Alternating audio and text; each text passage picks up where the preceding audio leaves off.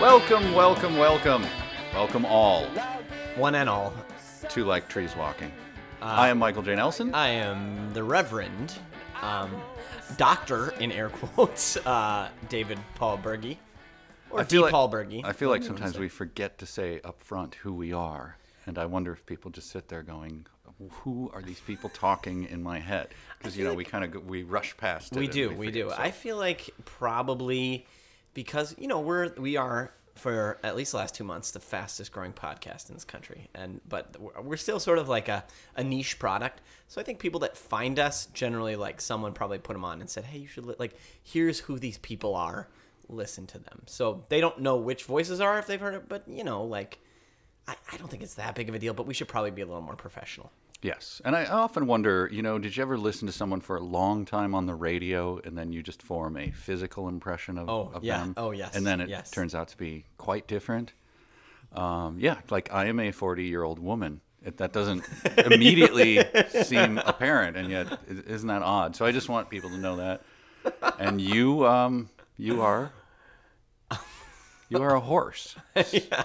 So if you've seen BoJack Horseman, I'm sort of the same genre and species as that. So yes, I'm a giant talking horse. Yeah. Like so Mr. it's just sort of, we want to put you in that sort of the physical space that we're in inside your head. So if someone wants to send in, if we could get some fan art, maybe of a 40-year-old female Michael J. Nelson and me as a horse. You know not what you ask for, sir. We will post it on the internet if we could get some beautiful fan art. Okay, so now you know who we are and what do we do here at the podcast Like Trees Walking.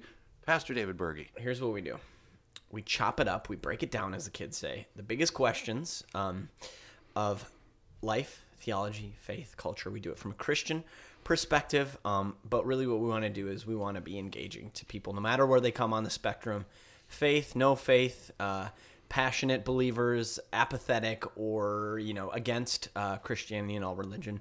We just want to give things an intelligent and fair hearing. These big questions. Right. And we take all comers. We welcome everyone to listen. We think that Christianity still has a lot to say, believe it or not, in the modern world. Absolutely. And to that end, let me give you a rundown of what we've got today. It is an exciting show. I believe last week we did the best show ever. So we have a lot of work to try to top that this episode. And we have a big question of the day, of course. And then another department that's becoming increasingly popular, David Berge tastes something that I make or have around my house. And for those of you who have listened at all know that could be an exciting sequence. We don't know what will happen. It's funny because it was like Mike had the one prepared for our first podcast, but we recorded it. We usually record these two at a time, just so you know. And then it was like, he didn't have something else, and it was like, I'm like, what's he gonna try to like? Is it gonna be maybe past its expiration date food? Are we going there? But it's like, no. He actually had a plethora of options for disgusting foods in his pantry. So, and these are things that I eat on a regular basis. So disgusting is in the eye of the eater. So to speak. That's it. And then we will revisit an old department with a new ethical dilemma. So we will solve one of the very the controversial modern things department. So I like going back to this one. Apparently I stirred up some hornets with my last one. So go go back and listen to that. We'll just hint at that. All right, so let's get to it. Let's get to the big question of the day. Break it down, chew it into bite-sized pieces. This is something you brought to my attention. There's a public research firm called PRRI. Yeah, it's the Public Research Religion Institute or something. I like believe that. So. Pry.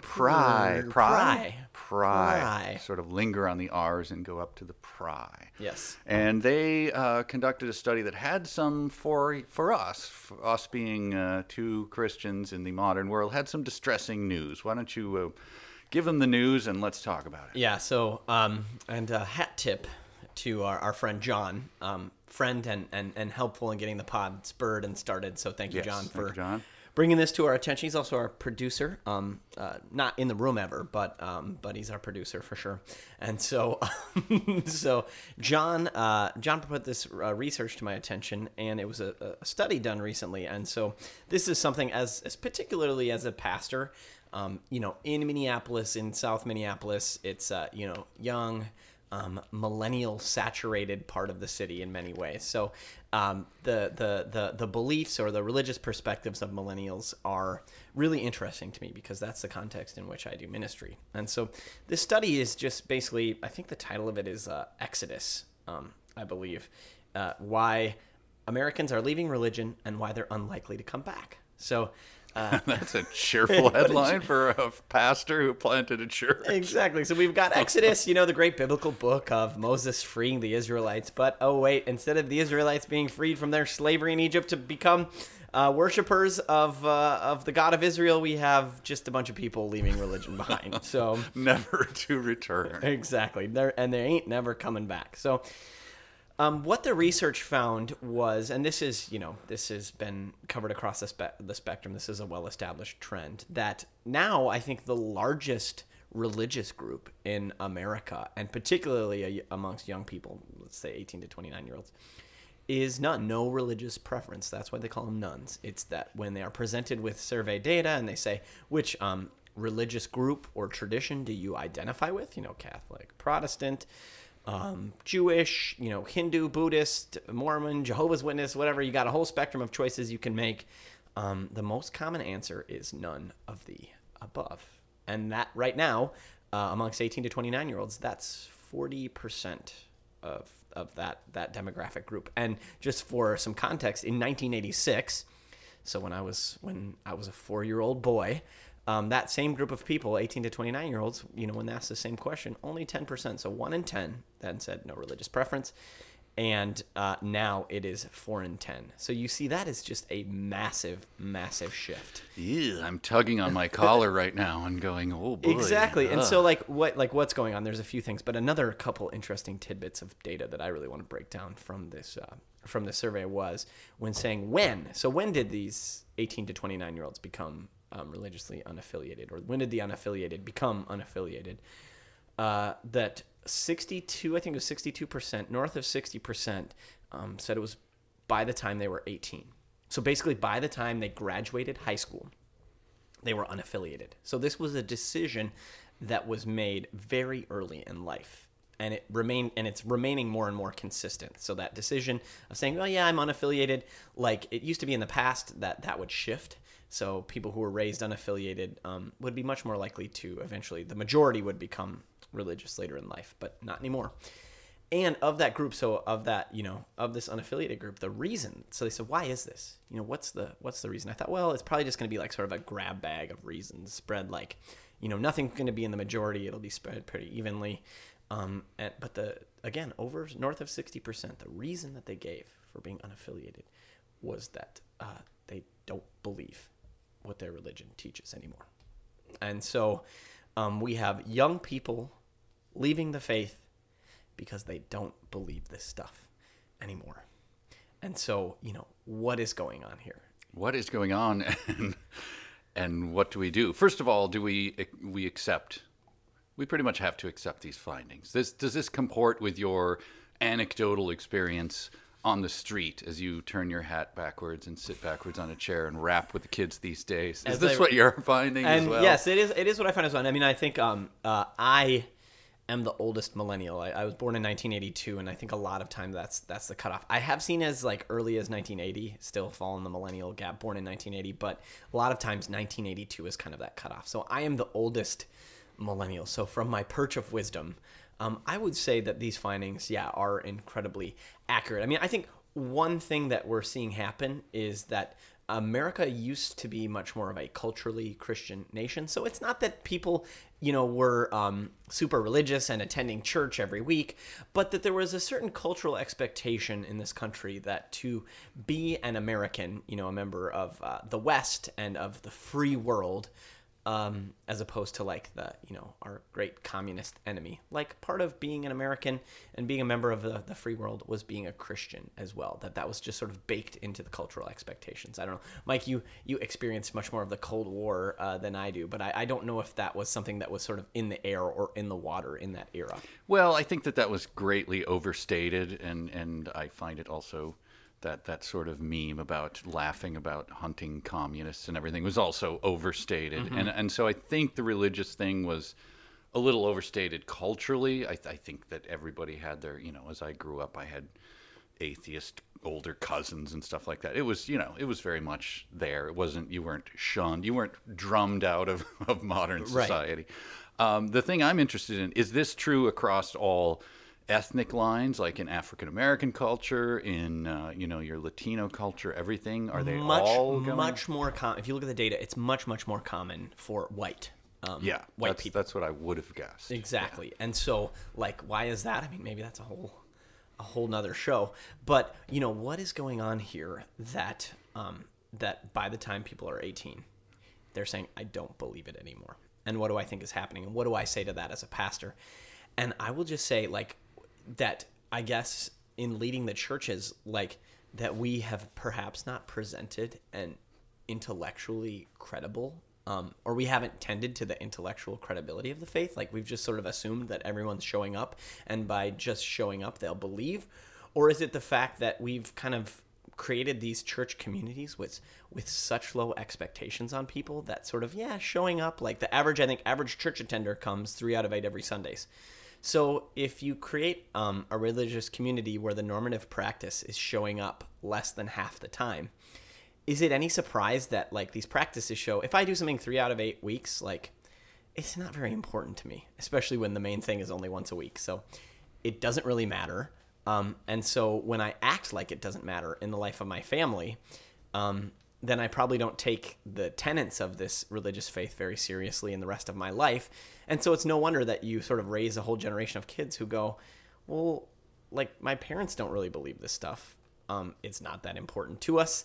It hasn't played a determinative or shaping role in the life of my family or in our conversations that we have around our table. Like, and you're telling me I can sleep in on Sunday mornings and go to brunch and read the New York Times rather than go here? I'm taking that bargain. If this is just optional, then I will choose option B, because it's less demanding and a lot more delicious than communion bread, Yeah, and I think that it's also obviously very tough in a world in which kids, as soon as pretty much all through school and everything, the postmodern view, which is the subject of another show, but the view that really there is no truth except the truth that is within yourself, or that you project onto the world, or that truth is just a narrative that you write, all of those things, those that fall under the big umbrella of postmodernism.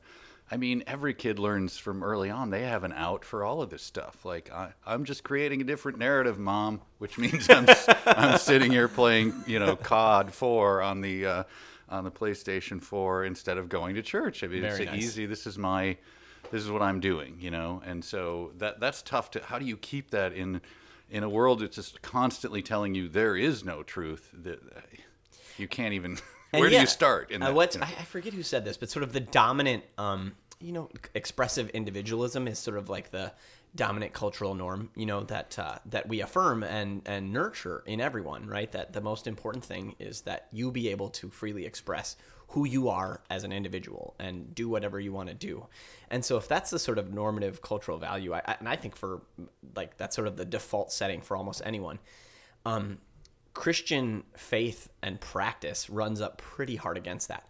But if you're spending 99% of your time feeding into practices and beliefs and disciplines that basically say, like, no, like, it's important for you to create and craft your own narrative and life, and then you see this other thing, the Christian religion being held up, Jesus saying, deny yourself, take up your cross and follow me. Right. Like, those two things don't mix at all. And so if the one has just been nurtured in you your whole life, and then 3 out of 8 every Sundays you hear this sort of weird stuff about this other thing, it's like you've already been sort of preconditioned by your default practices to reject that.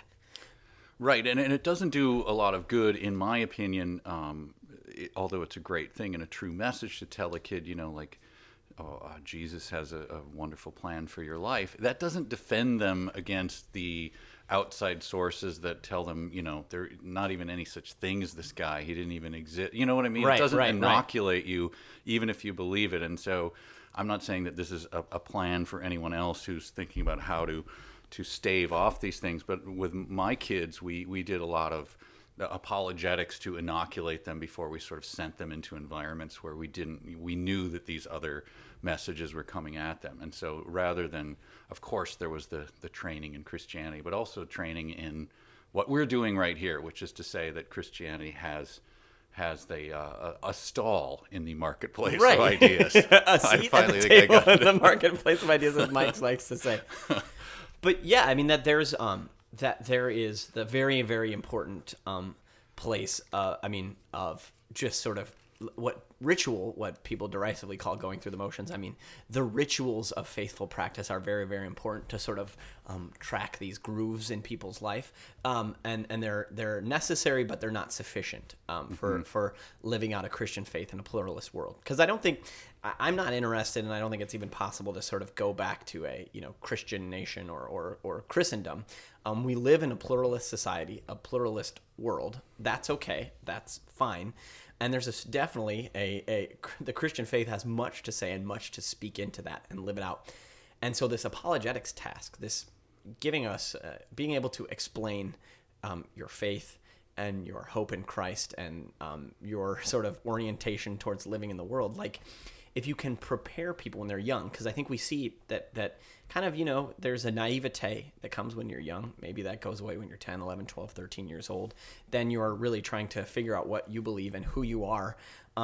Those are important years for equipping young adults, equipping kids to be able to really, because they're at an age where they can sufficiently start to tackle these big questions and big arguments and understand that this isn't like a fairy story that we're telling them when they're little kids, but that this is, as C.S. Lewis calls it, the true myth, right? That there's the mythological elements, meaning sort of the foundation story and the foundation narrative from which we live our lives. But, it's the true myth. It's the myth which actually captures reality and provides us with grist for living the mill of our lives or whatever.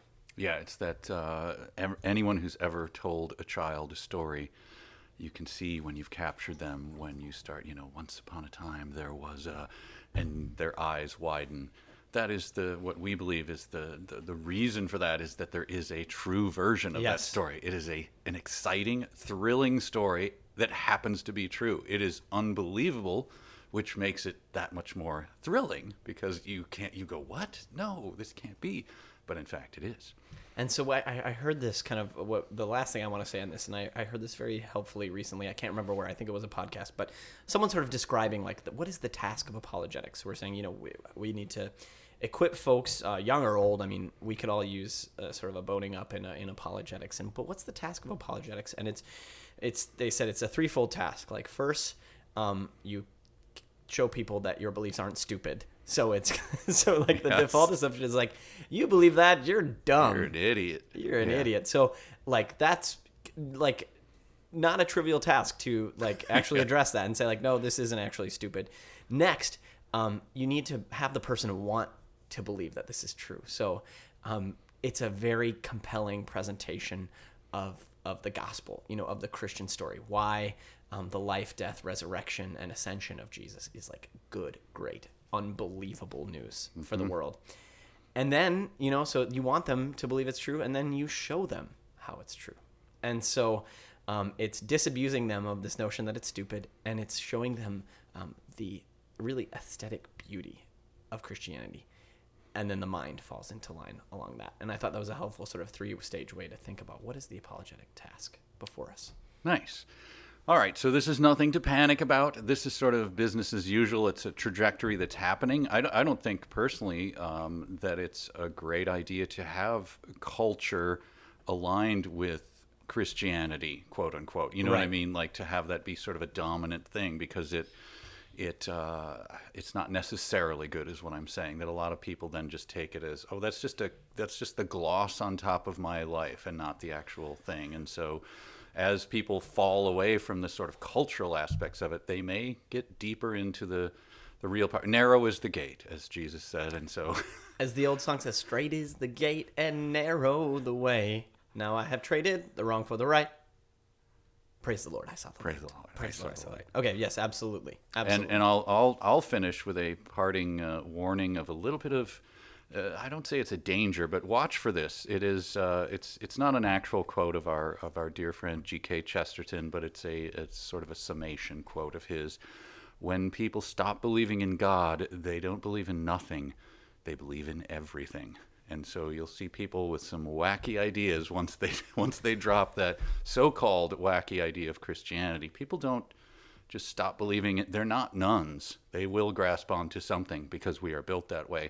Mark my words, Pastor David Berge. No, trust me, I believe it. And I will counter you with a quote from Calvin: "The human mind is a factory of idols." So you stop believing in God, you're gonna invent some idol in which you will place your trust, and it might be really weird. All right, so that was good. We will take a break and come back, sum up what we talked about, and we'll eat some garbage and talk about Garbage. Sorry, that's very pejorative. All You're right. editorializing. We'll be right back.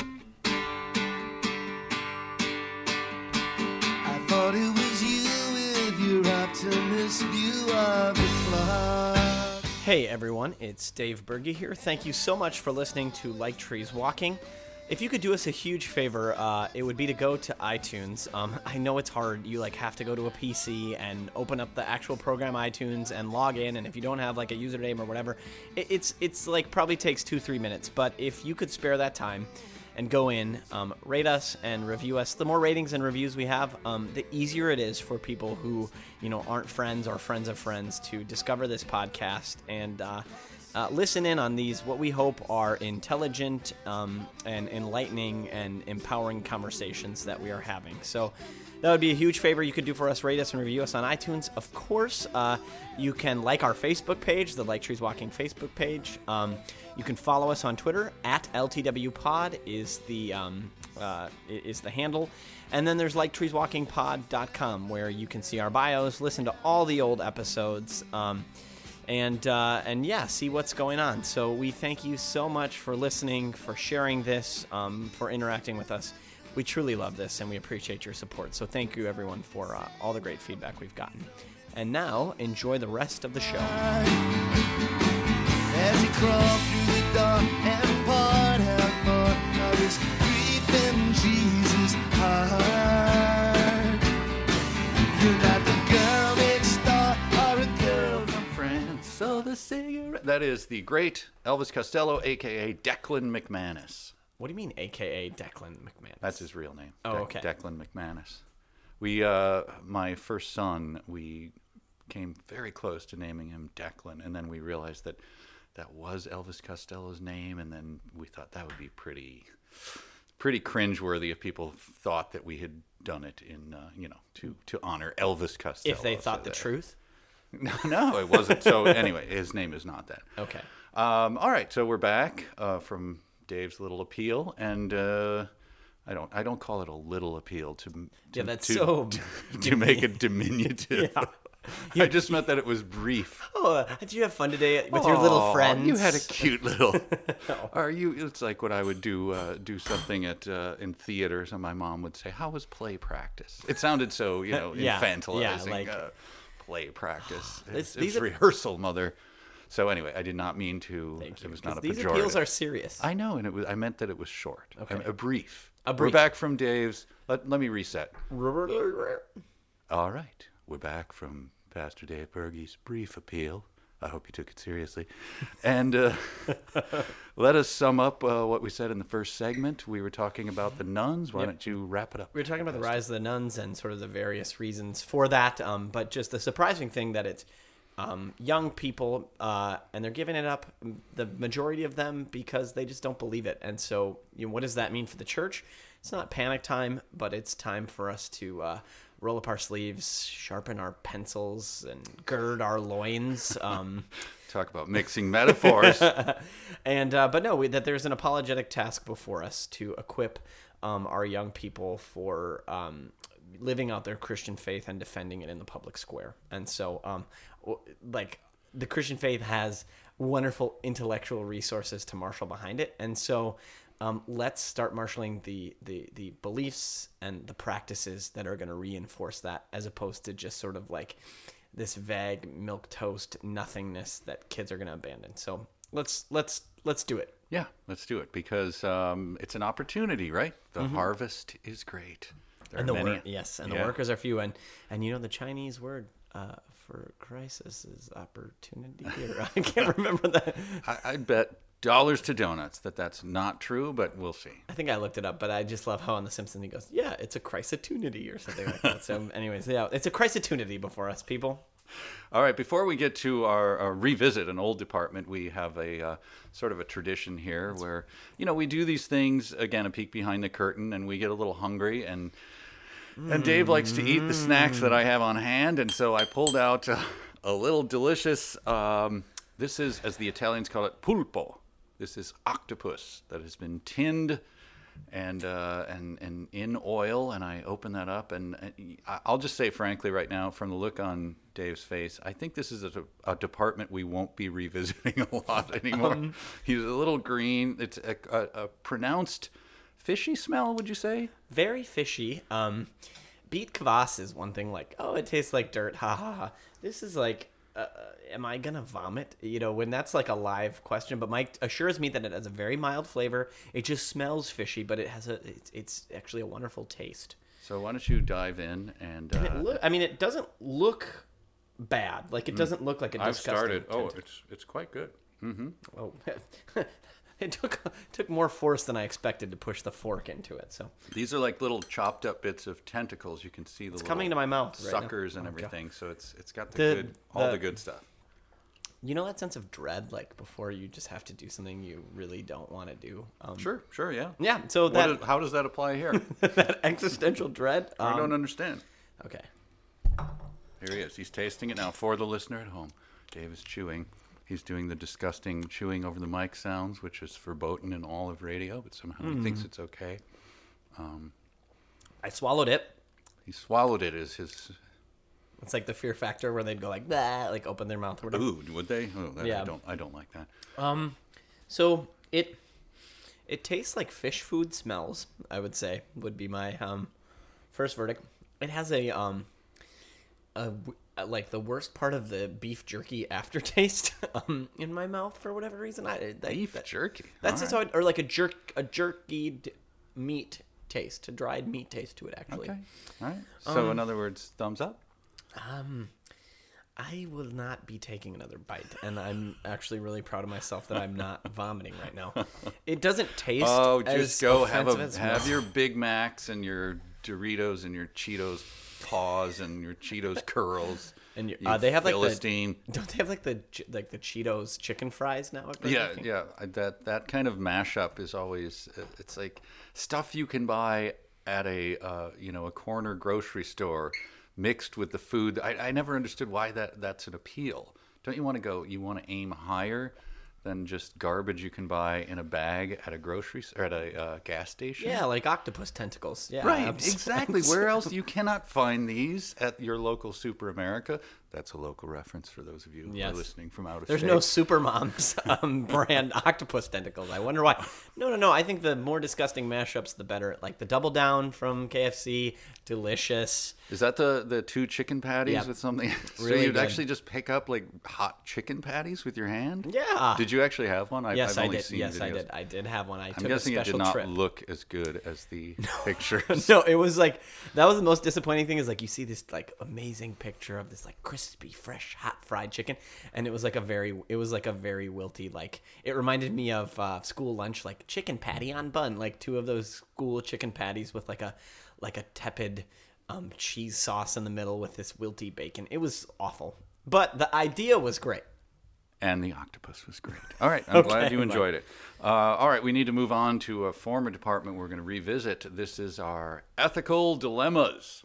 I believe we did this a couple episodes ago. We did. Mike talked about like if you music and ripping the copies onto your computer, and then if the ethics of sort of owning music and what to do about it in a digital age. And I grew up in a time where you didn't steal a toaster, so you wouldn't steal music. But these kids today, your Pastor Dave and all of these guys with it's this like stealing music. it's like what if you could clone your toaster and then give it away? That's what we're saying. But so I had one friend who's a big fan of the pod. Thank you for listening. Who was like, Mike's crazy on that music stuff. And I said, well, you two hash it out. Have a online flame war with each other. I don't want to. Certainly not crazy. I am ethical, sir. Oh, you're the most ethical man. All right, so you're going to present us with one. Why don't Yeah, you, so this is a spin it live out? ethical dilemma. I was wont to do, as I am a pastor. Sometimes parishioners find their way in the hospital. So I was visiting a parishioner in the hospital at our big downtown hospital here in Minneapolis, Hennepin County Medical Center. And so it's this hideous, brutalist architecture medical center building, really very befitting of like just a Stalin era. yes, Stalin-esque medical building. Though they're putting new buildings in, and I think it'll be very nice once it's transformed. There'll be at least like attractive buildings next to the big ugly ones. But it's this Stalin-esque labyrinth that people go to. But it's so it's downtown Minneapolis, and so it takes all comers, and all kinds of people are around there. And as I was departing back to my car after visiting this parishioner who found their way in there, I happened across a couple walking down the street, and I had to do a double take because on the woman's face, largely and prominently displayed on her left facial cheek, so the left cheek of her face, and her face was rather puffy, I would say. She looked to be in her mid to late 20s, a large tattoo. I mean, a very, like, covering the entire cheek, of the Klondike Bar polar bear on her face. And it was I shouldn't laugh. This is an ethical dilemma. but it was basically just like an outline. It was an outline, but it was well done. I mean, even if it was just a trace. You recognized it without any trouble. No, It wasn't no like trouble. that. What is that? No, it was a Klondike Bar polar bear. Maybe it wasn't the exact logo, but it was like that same kind of outline sketch of a polar bear tattooed on her face, and it was a well done. Even if it was just an outline, like it was well done. It was cleanly done. You could tell like someone who knew what they were doing had done this. A tattoo artist had done this. And so my question, Okay. when it comes to ethical dilemma for tattoo artists, like this person is putting this mark on their face. Now, let's just be honest. Having a large tattoo on your face is limiting in life in terms of what you can do. I think that is true. Yeah, like that's just a fact. Like you are severely curtailing career, class, relationship opportunities by this permanent ink that you have put on your face. So as a tattoo artist, what are the ethics of actually doing that tattoo? Like, can you ethically do that kind of tattoo on someone's face?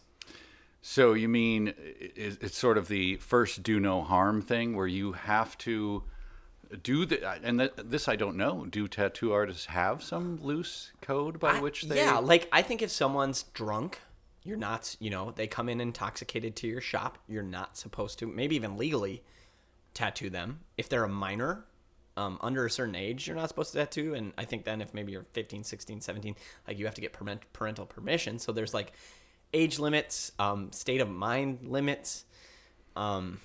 So would this be a case of so what you're asking is it enough for them to get informed consent, which Yes. we assume they got? Yes, yeah. So but did he have a further obligation to just either do one of two things? Say, you understand that people will look at you and, some guy that you meet will go, I simply can't get past your Klondike face tattoo.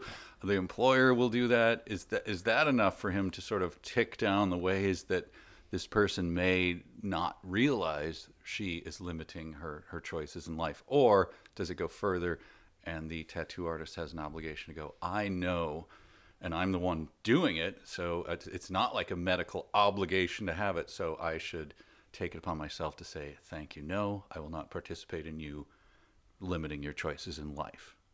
Yeah, I think you laid out the dilemma wonderfully right there. It's like, because I think at the very least, you have to run down for this person all of the potentially, I mean, not even potentially, the actual, deleterious effects this is going to have on their life and the really limitation that they're placing on their own opportunities that this decision they're making at this one moment in time, while they're a young person, has on the trajectory of the next several decades of their life. And so I think at least spelling that out, at least making them wait, like you want to talk about like a 7-day waiting period or a 24-hour waiting period. But I'm even more inclined to, I can't understand how you could do this for someone because that the impact it's going to have. And you could go, well, they're an adult and they can make their own decisions and it's not illegal, so let it happen. But I just think from a like individual ethical standpoint, like how could you in good conscience do that to someone knowing what's going to happen? You know? Right. I've always said about when people have asked me about tattoos is I find it, whatever else, I'm not putting any judgment on it. I personally find it depressing to think that you think when you're 20 that the thing that you put on your face that you will not have changed your mind when you're 78. Like, like that's depressing to me that, no, I'm going to feel the same way. It's like you're cementing something about your own attitude. It's like 78-year-old you deserves better from 20-year-old you than to go, I'm going to be the same person. I'm going to, whatever, especially if you have some sort of saying on your, that you think is important. It's like, but in all cases, you're trying to communicate something. And to think that you will be the same person when you're older that you were when you're young is just, I find it depressing. Yeah, and I think giving oneself the option of covering that or how much one wants to close, I think at the very least that's, if we're talking about good advice, it's like, yeah, if you're doing something, I mean, when you're young, it's sort of the time when you're maybe bold enough or brash enough to do it. But recognizing also doing a service to your older self to say, well, even if I still like that, I might want to conceal it. And I know there's lots of reasons why people get tattoos. When I know friends or family members, someone dies, you want to remember or memorialize that person or, whatever, like many reasons. But this particular case, so, besides tattoos themselves in general, it's like, well, so you accept the general principle, but still this particular situation was just so, I just go, wow, who would put that on someone's face, and basically, even if they want to do it, burden them with that for the rest of their life. It's like if someone was into like amputation and they said like, no, I'm like, amputation's a thing that I'm really into, like cut off my arm. Like you can't do that. Like you just can't do that. Yeah. And to be clear, it is still, for the most part, quite irreversible. I mean, you can get the laser stuff, but as I understand it, it's pretty limited as to what it can do. It can sort of turn it into a darker smudge. Because I just saw something about it, like medically, it's not. It diminishes the tattoo quite a bit, but you cannot get rid of it. There's nothing to do. So you are stuck with it. Yep. So Klondike lady. Klondike. It's so sad. It's not funny. It's like you laugh instead of crying. I mean, because really for that person, I do feel bad that they were in that place that they did that. This wasn't someone. This was someone who looked like they had a hard life. So it wasn't like this wasn't like, this is not to rub it in her face, so to speak. Oh, he's telling us to be serious, and then he makes it bad. Sorry, but just to say, wow, like we gotta look out for each other, people. But in that spirit, Mike and I are going to go drink and then just get crazy tattoos on our face. So right after eating the rest of this octopus.